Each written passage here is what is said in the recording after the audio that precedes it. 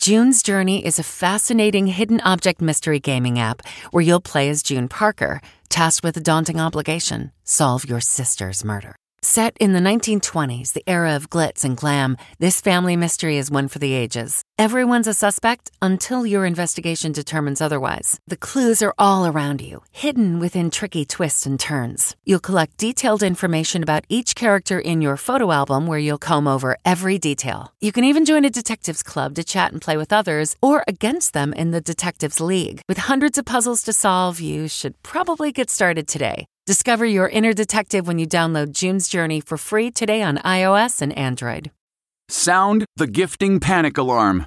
We've all been there. You need to find the perfect gift. You have absolutely zero ideas and you don't know where to start. Relax. Now you can use gift mode on Etsy. Gift mode takes the stress out of gifting so you can find the perfect item for anyone and any occasion. Just answer a few short questions about who you're shopping for and what they like, and Gift Mode gives you curated gift ideas based on hundreds of personas. Imagine pages of artisan espresso mugs for the coffee connoisseur in your life. Or for the pickleballer, customized paddle covers in every shade imaginable. Etsy's got you covered. Need to find the perfect gift? Don't panic. Try Gift Mode on Etsy now. Audible is the destination for thrilling audio entertainment with highly anticipated new releases. The time is now more than ever to embrace the breathtaking, sinister, and shocking tales that can enthrall you, especially with brand new exclusive thrillers from best-selling authors who are guaranteed to keep you gripped, like Amy Tintera's Listen for the Lie. With exclusive thrillers from best-selling authors, captivating sound design, and dynamic performances, Audible brings these stories to life like never before. And as a member, you can choose one title a month to keep from their entire catalog. New members can try Audible free for 30 days.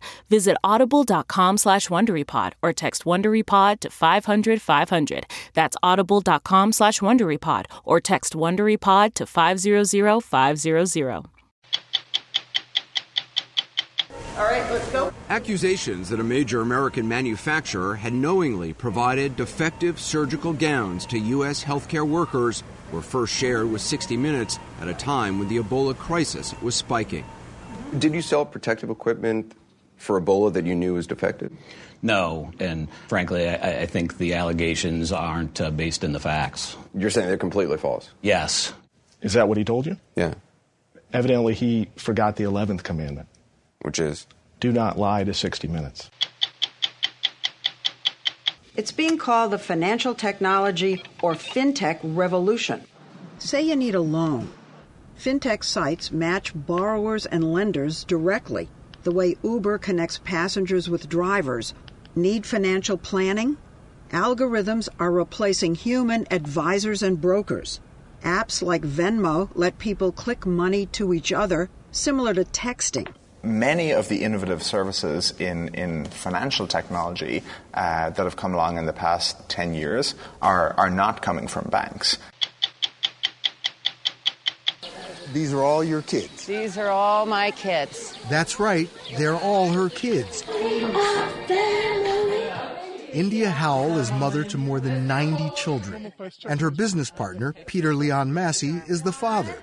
It's the biggest extended family we've ever seen. You're the legal guardian for the children in the village? Yes, I am the legal guardian. India and I, two legal guardians. So she's mom and I'm dad. I'm Steve Croft. I'm Leslie Stahl. I'm Anderson Cooper. I'm Bill Whitaker. I'm Scott Pelley.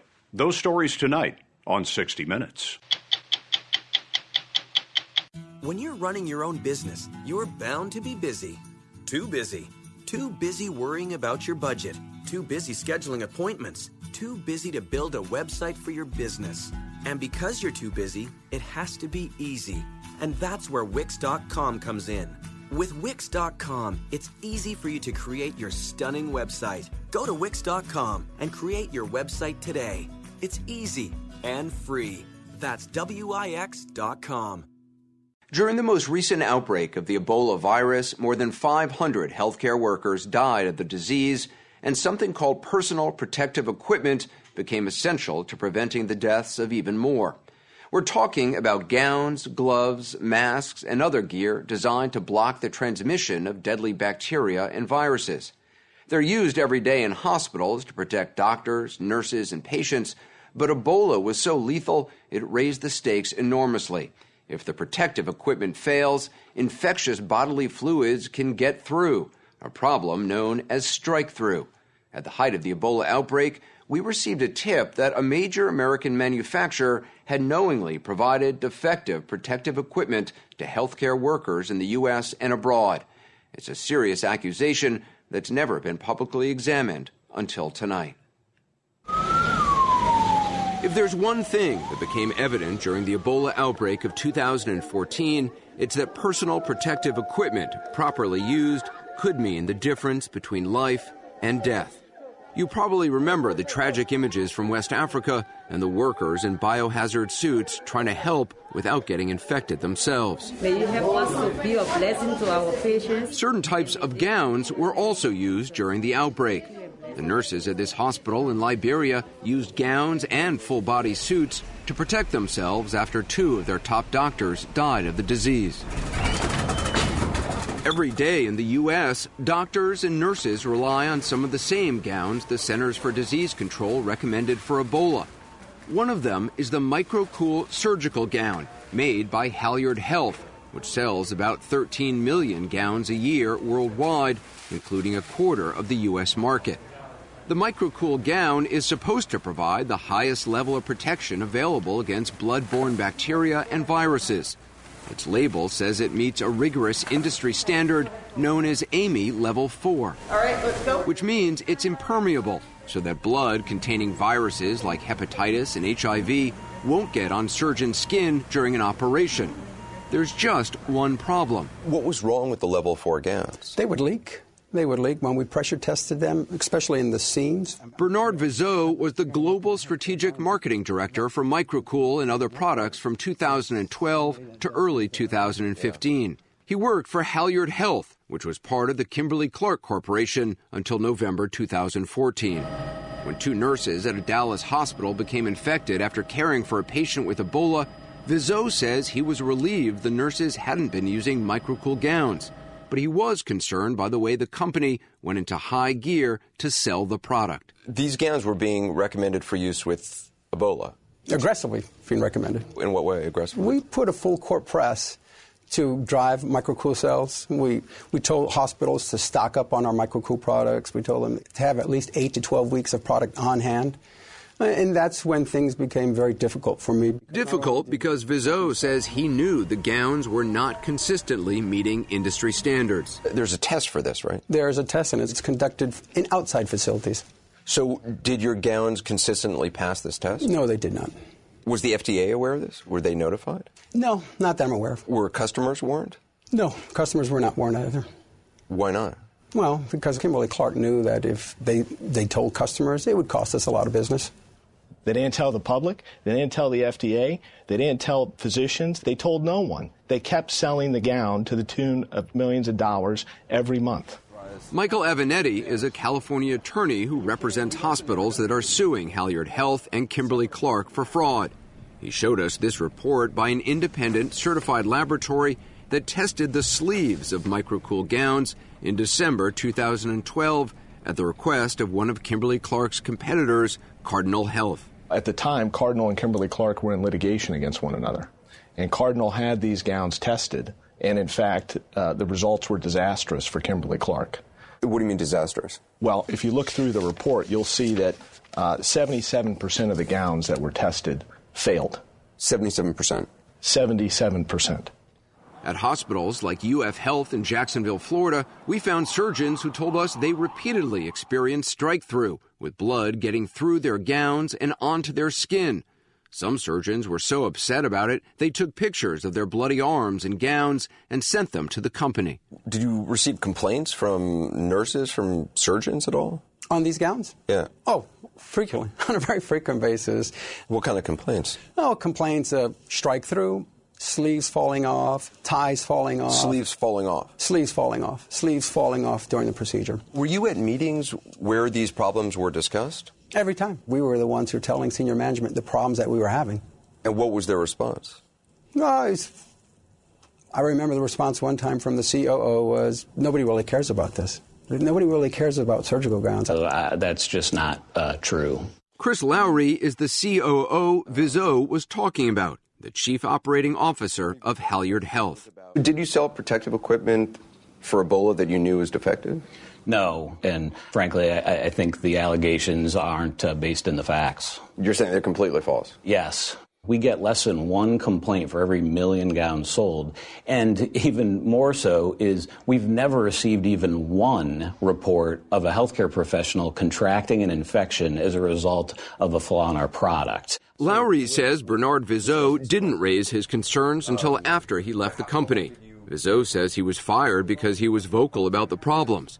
The company also questions the motives of this man, Keith Edgett, the former head of research and engineering for the gowns. In this video deposition, Edgett expresses the same concerns as Vizzo about what was going on at the company. I believe that they were putting customers in harm's way, and I was struggling with that. I want to show you the results of a test performed by Intertech Labs. It shows that 77% of your microcool gowns failed one or both of the sleeves. Yeah. 77% is a lot. Anderson, it's very important to put this Cardinal test data into context. First, extreme outlier test results. We had never seen test data that reflected anything like this before, or for that matter, since. Halyard showed us its own test results from independent laboratories. The reports showed the sleeves passed some of the time and failed at others. But Chris Lowry says they passed far more than they failed. And when they failed, it was at much lower rates than the Cardinal test suggests. For the test in February 13, 18 out of 85 samples failed. That's 21%. We have to look at a test failure in the context of all the tests that are passing. But you have failures in the product, you're still selling the product, and you don't inform the FDA, and you're not informing customers.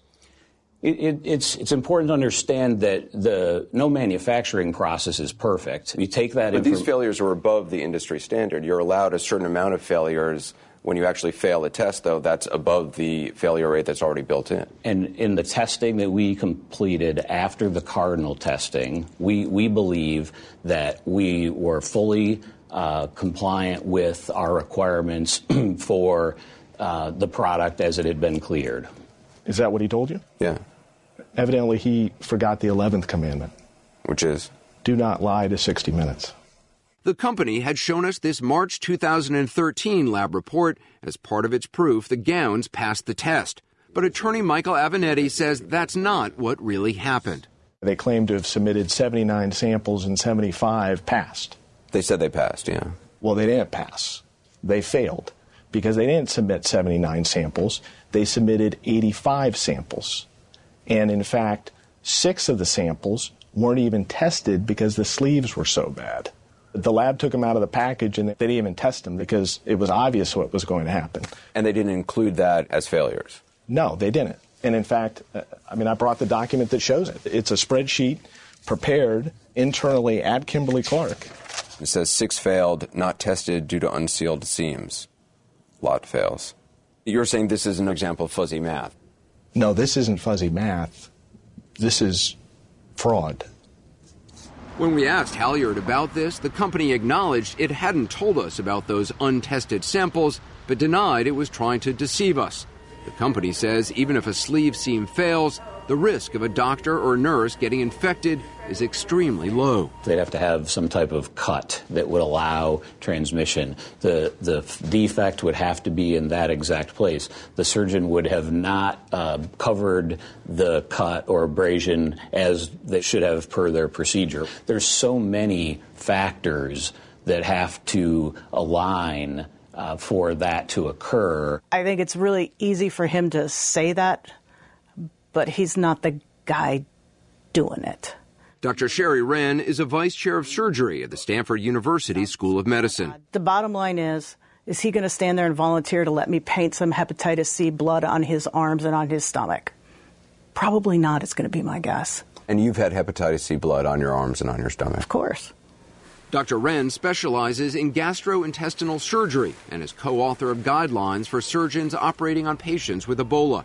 She has no connection to the lawsuit against Halyard, but she does wear microcool gowns for procedures like this one, in which she knew the person she was operating on had hepatitis C. Shortly after we recorded this surgery, Dr. Wren told us she got blood on her arms and hands 3 times while wearing 3 different microcool gowns and operating on another patient who also had hepatitis C. We've been told that as long as your skin is intact, you're okay. Actually, with that case, I finished operating at 5 in the morning, and I looked down at my hand and I realized I had eroded off a callus. So I had ripped my own skin in the OR. It does matter then to you that these gowns are impervious? Yes, of course it matters. Do I really want to have somebody else's infected bodily fluids on my body? No, I do not. Internal documents we obtained suggest the company knew for a long time that it had a problem, which is why we wanted to ask the COO, Chris Lowry, about this November 2014 PowerPoint presentation that identifies a 1.5 year gap in sleeve seams passing the industry test. We've been told that in November of 2014, a timeline was presented, and your own people acknowledged that there was a 1.5 year period in which the sleeve seams didn't pass the test, which demonstrates the gown is impervious. Is that true? It's not. Because this is the presentation, and on the second page, it says gap in sleeve seams passing ASTM 1671, and it shows a 1.5 year gap. Yeah, Anderson, if it's okay, I've not seen this presentation to my recollection, and so I don't think that it's appropriate, particularly out of any context, to react to it. Do you think stuff like this happens? I think, Anderson, probably from a time perspective, if you don't mind. You want to stop? I think that we probably, I think we've spent the time that we agreed to in the team. After our interview, Halyard told us it was not required to meet new, more stringent testing criteria during that gap shown on the timeline. By January 2015, the company says it had new sealing machines in place to improve the quality of its sleeves. But before the new machines were up and running, the company sold thousands of microcool gowns to the CDC's Strategic National Stockpile of medical supplies for use in future outbreaks and emergencies.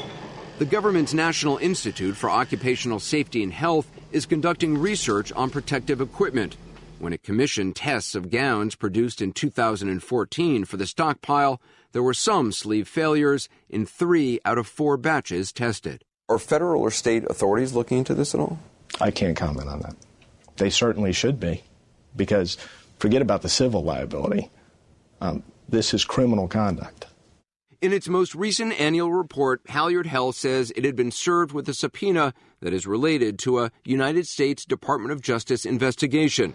The Justice Department and the Food and Drug Administration, which regulates medical devices, declined to comment further. The company said to us basically there's no evidence that anybody got sick or died directly related to a failure of any gowns. If it was so egregious, wouldn't there be many cases or even one clear case that you could point to that says, look, there was this failure of a gown and this doctor became infected with Ebola or HIV or any other disease? Until now, why would any doctor or nurse have any reason to question Kimberly Clark's representations regarding the effectiveness of this gown? This story may, in fact, be the first time that physicians and nurses who have contracted disease take a step back and say, maybe that's how I got it. Remember when we used to make macaroni art for Mom or regift random items found around the house for Mother's Day? Now that you're older, you can really appreciate what Mom has done over the years. Show her you appreciate what she does with flowers from Pro Flowers. Pro Flowers has all you need for Mother's Day, for all the moms in your life, all in one place, all at one time. Just choose the delivery date you want the flowers to be delivered, and it's guaranteed that the flowers will arrive on time and be fresh and beautiful for at least 7 days. Pro Flowers is offering radio listeners 100 blooms with a free glass vase for just $19.99. Or make her day extra special, upgrade to a premium vase and add chocolates for just $9.99 more. Just go to proflowers.com today and use the code 60. Again, Here is the only way to get 100 blooms with a free glass vase for just $19.99. Visit proflowers.com. Click the blue microphone in the top right corner and type in the number 60. That's proflowers.com. Click on the microphone and type in 60. Order today. One sector of our economy after the next is being disrupted by new apps and websites, like bookstores, travel agents, taxis, hotels. Tonight, we're going to explore whether the banking industry is next on the list. Thousands of startups are challenging many aspects of banking. The newcomers argue that this important sector is too set in its ways. It's being called the financial technology or fintech revolution. We looked at the birth of one fintech company, founded by two young fintechies who started not unlike the founders of Facebook and Microsoft. Which one of you dropped out of Harvard? That was me. And which one of you dropped out of MIT? By elimination. Right. I was the other one. Brothers Patrick and John Collison quit college because they had an idea for modernizing the financial industry they thought needed a shaking up. In a world where people can send a Facebook message or sort of upload an Instagram photo and have it available to anyone, anywhere in the world like that, I think the fact that that doesn't work for money is something that seems kind of increasingly, honestly, unacceptable to people. And so I think the question for banks is just, can they get there first in providing these services, or will it be somebody new? They want to be the somebody new. John, 25, and Patrick, 27, first noticed the problem when they were in high school in Dromineer, a dot of a town in Ireland. And you were coders. Yeah, we had both learned to program growing up. And we had been building iPhone apps, we had been building web services. But when they wanted to charge people to buy the apps, they hit an unexpected snag. They had to go to the bank and file paperwork just to be able to collect the money. Like really sort of, kind of like getting a mortgage. You'd have to like convince them that you are worth supporting. And like a mortgage, it would have to be approved. Right, exactly. And it would take sort of weeks for this approval process to happen. And it just seems sort of like this crazy mismatch. So they decided to do something about it. They created software that allows businesses to cut through all that bureaucracy and instantly accept payments online from countries across the globe. We visited their startup, Stripe, in the Mission District, the heart of San Francisco's tech scene, where Patrick showed me how fast a business could set up a money collection system using Stripe. Set me up. Pretend I'd left 60 Minutes to create an online business. Well, what do you want to sell? I think I'm going to sell dog food, homemade dog food. In 5 minutes, after a few clicks and a cut and paste of their code, Can C to copy it? He said my company would be ready to receive payment for homemade dog food online right then and there. I mean, it doesn't need to take any longer.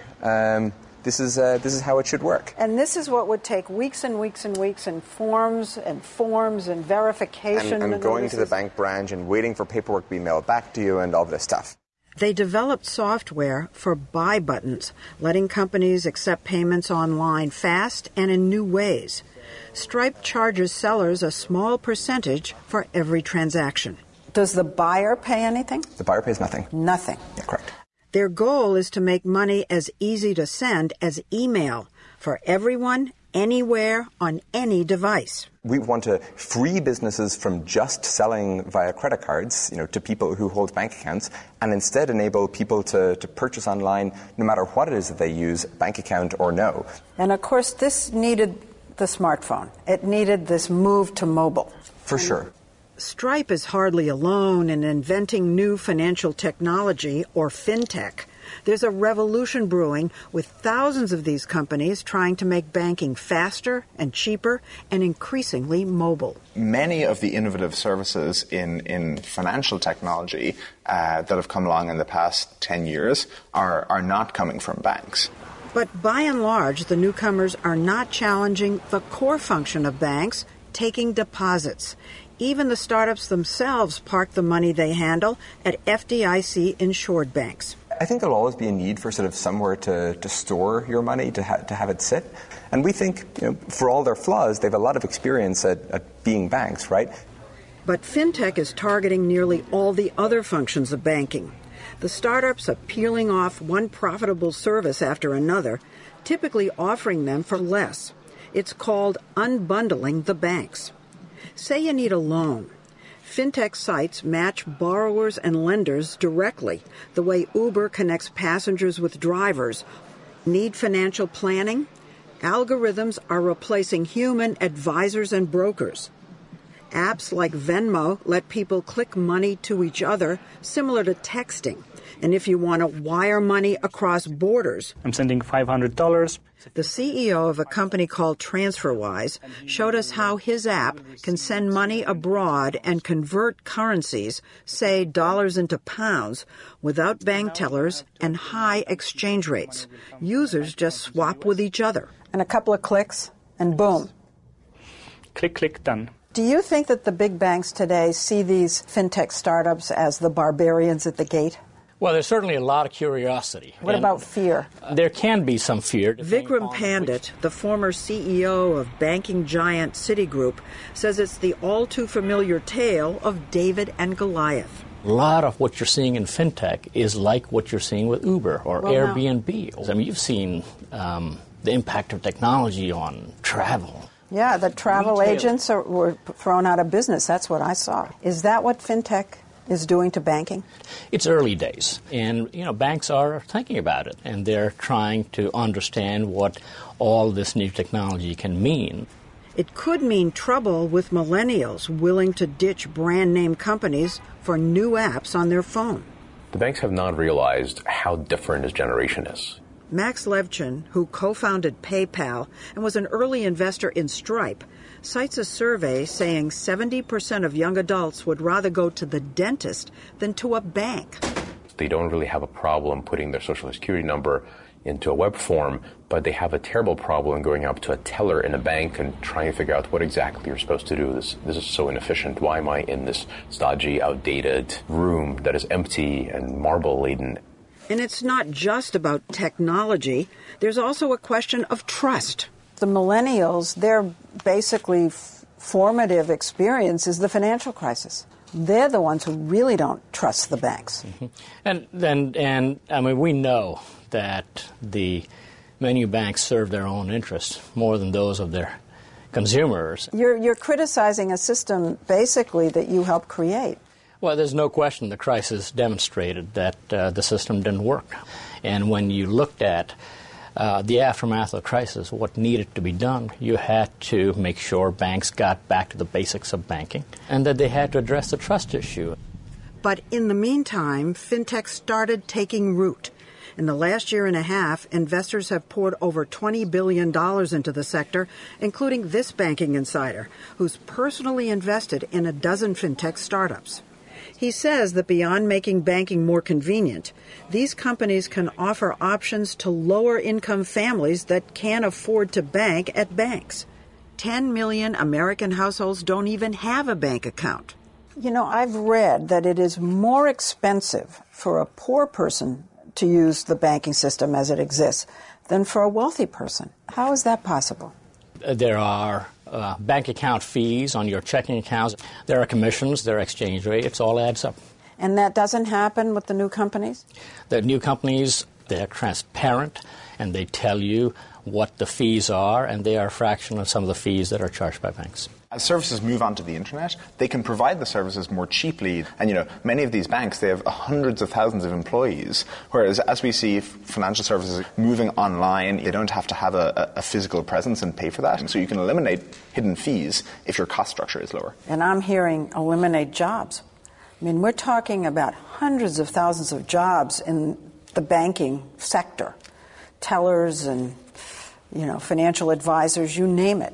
I think in general, sort of technology always sort of makes some jobs less relevant or perhaps even obsolete. But I will say that the idea that sort of these people will find nothing else to do seems like it's way too pessimistic on the capabilities of everyone as human beings. Have you looked at the employment scene right now? I think it'll take a while to adjust, but when you think about just the creativity of people and what they're capable of and the sort of aspirations and dreams that they have, the idea that they're not capable of anything more than sort of performing these automatable clerical tasks, I don't believe that for a second. There are issues with fintech that go beyond the loss of banking jobs. Letting these new companies handle your money could be risky because there are concerns they're inadequately regulated. And there's also the issue of online security. So why should we trust you? You think no hacker could ever get in there? I think we've had the best opportunity to sort of design a secure system, right? But you're still on the internet.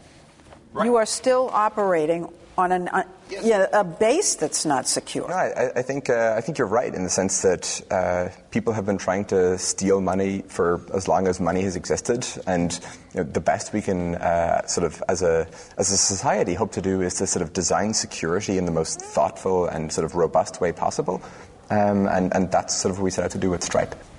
And it's not like the big banks haven't been breached by hackers. So is fintech the next Uber? Well, it's still a small slice of the financial industry, and the powerful and rich old guard is fighting back, its lobby already pushing for more regulation to curb the newcomers. And scrambling to adapt, big banks have begun increasingly investing in and partnering with fintech, some looking at a technology called blockchain that's behind digital currencies like Bitcoin. And I think it's kind of human nature to always want to see these things as a competitive dynamic, that either technology companies have to win or the banks have to win, and one of them is going to lose. Stand as black and white. Yeah. Do you think what you have can be brought to a bank like Wells Fargo or JP Morgan Chase? Can they integrate this, or it's either one or the other? I think they can be part of it. They can be part of sort of the infrastructure that powers it. And that, again, we work with Wells Fargo and many other banks today. But I think that they can only be part of it. They can't be sort of the agents driving it forward. He says that over 1 in 4 Americans online have used Stripe in the last year, including on sites like Facebook and Twitter, and department stores like Saks and Macy's. The software is embedded on both Apple Pay and Android Pay, and it's already helped hundreds of thousands of businesses accept money online. There you go. Oh. Even though Stripe has some stiff competition, like PayPal, the brothers have made 2 covers of Forbes, and the 4-year-old company is now valued at $5 billion. Not bad for 2 brothers who not long ago had to beg their bank branch for approval. When you have a major technological shift like this, it's not clear that automatically the existing financial players are the ones who are going to win. Even though they're huge. Even though they're huge. Powerful. I mean, there were plenty of huge retailers before Amazon, but somehow this little, upstart from Seattle, in just a few short years, gobbled up the business. Banks are so rich. Do you worry that they're going to come and buy you out? Well, luckily we have a say in that, and we want to build a long-term independent company. Oh, you want to buy them out?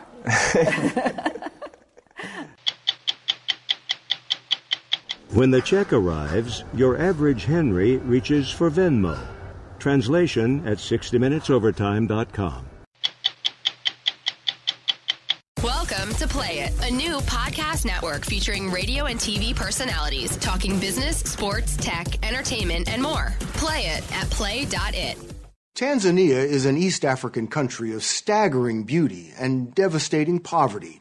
Half the population of 51 million is under the age of 14, many of them orphaned, abandoned, or abused. For the last 10 years, in a remote northern corner of the country, hundreds of children in need of care have found refuge and protection in a mountainside oasis called the Rift Valley Children's Village. It's not just a safe haven, it's their home. It's run by an American woman, India Howell, and Peter Leon Massey, her Tanzanian business partner. They're like the odd couple. She's impatient and blunt. He's cool and diplomatic. Together, they are parents to 94 children and counting, the biggest extended family we've ever seen. When we heard of this extraordinary place, we had to go see for ourselves. Tanzania attracts about 1 million tourists a year, and this is one of the reasons why. the Ngorongoro Crater, where the wildlife is so abundant, so diverse, you almost can't believe your eyes. Just over the ridge from this magnificent place lies our destination, and it's not easy to get there. After a day on plains, almost 4 hours of driving, the last 40 minutes on rutted dirt roads, under sprawling acacia trees, through coffee plantations, and past villages called camps where the plantation workers live, we entered the gates of the Rift Valley Children's Village and into another world. Say hi. Hello, hello, hello. From the beginning, you called this the Rift Valley Children's Village. Yes. Not an orphanage. Why? Because my kids aren't orphans. They're not up for adoption. They never have been and never will be because they're home now. India Howell runs this home, really a group of houses, with her business partner and managing director, Peter Leon Massey. You're the legal guardian for the children in the village? Yes, I am the legal guardian. India and I, we are two legal guardians. So she's mom and I'm dad. And they call you Mama? They call me Mama, and then after they've watched enough Disney movies, they start calling me Mom. Had you wanted to be a mom, have your own kids? Believe it or not, I don't think I was issued with the biological clock. As all of my friends became more frantic and started to marry people they would later divorce because they just wanted to have kids, I couldn't understand that drive. And here I am with more children than I can count, and I can't imagine any other way.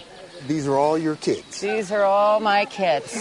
So what do the kids get here? I can ask you the same thing. About your home. What do your kids get? So it's everything.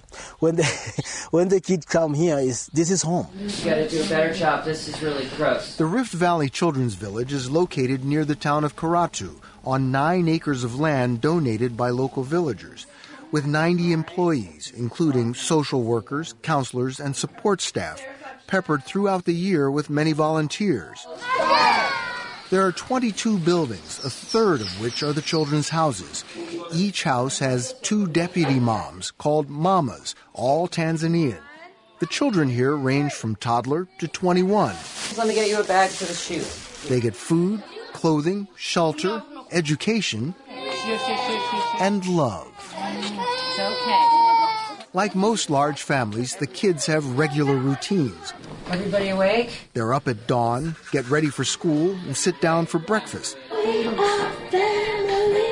There's snack time, play time, and like it or not, for Bobo and Asal and everyone else, bath time. Establishing traditions is a big deal here, right down to birthday celebrations. Happy birthday to you. It might not be the exact date, but for a little boy like Eliasi, it's his day.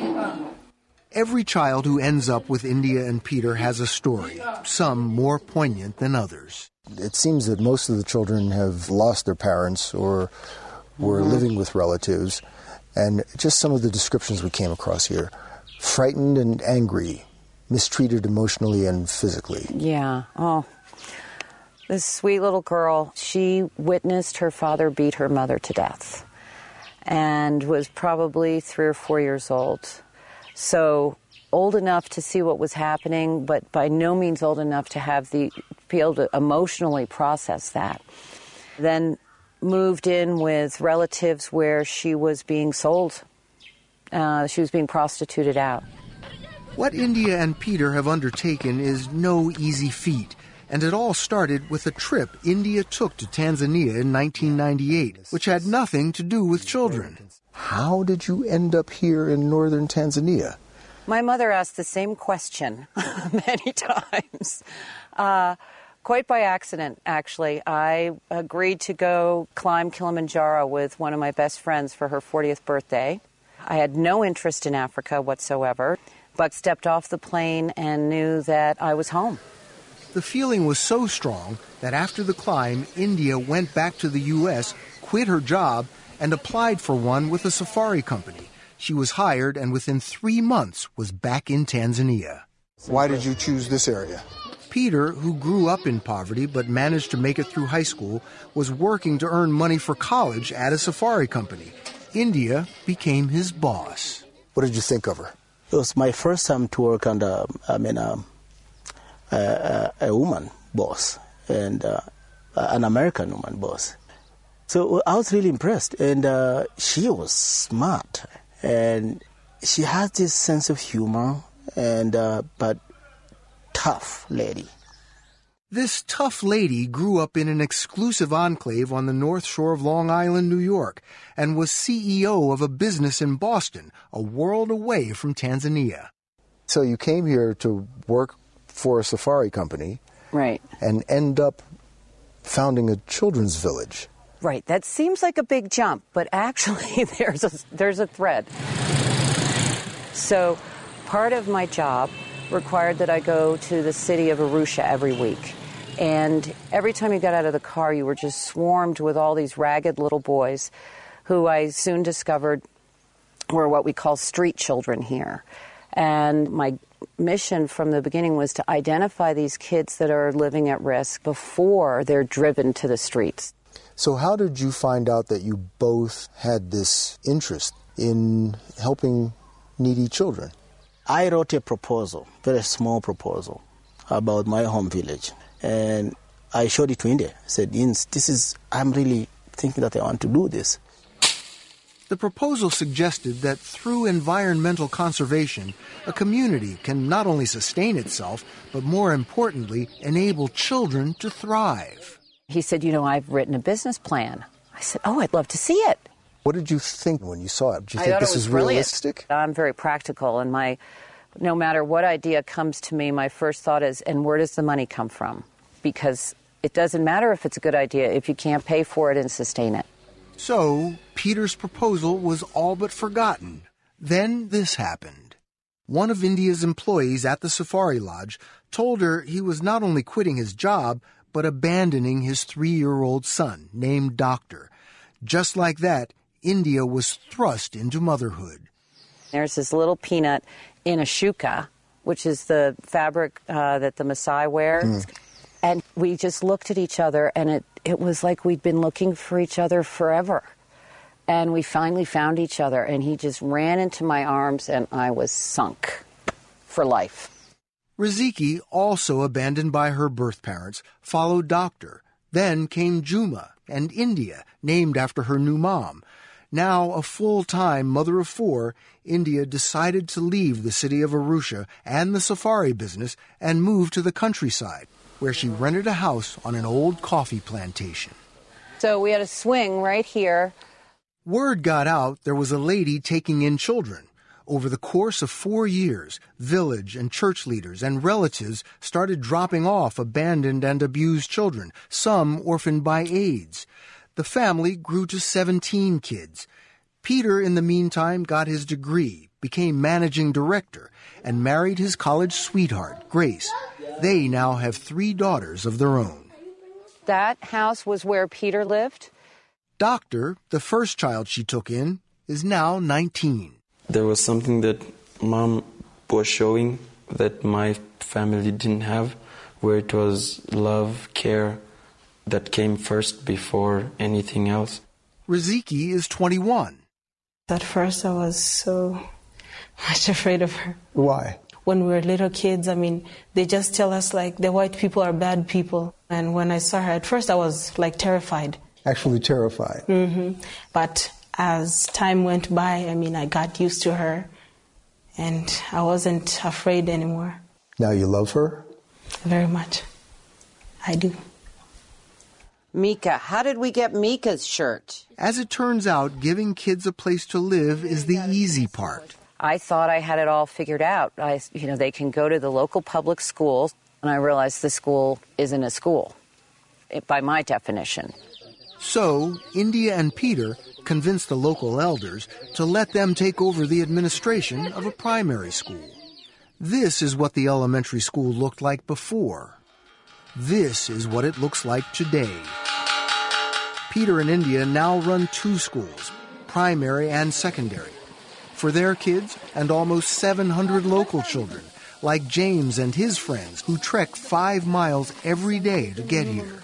Okay, another one who can give me an example?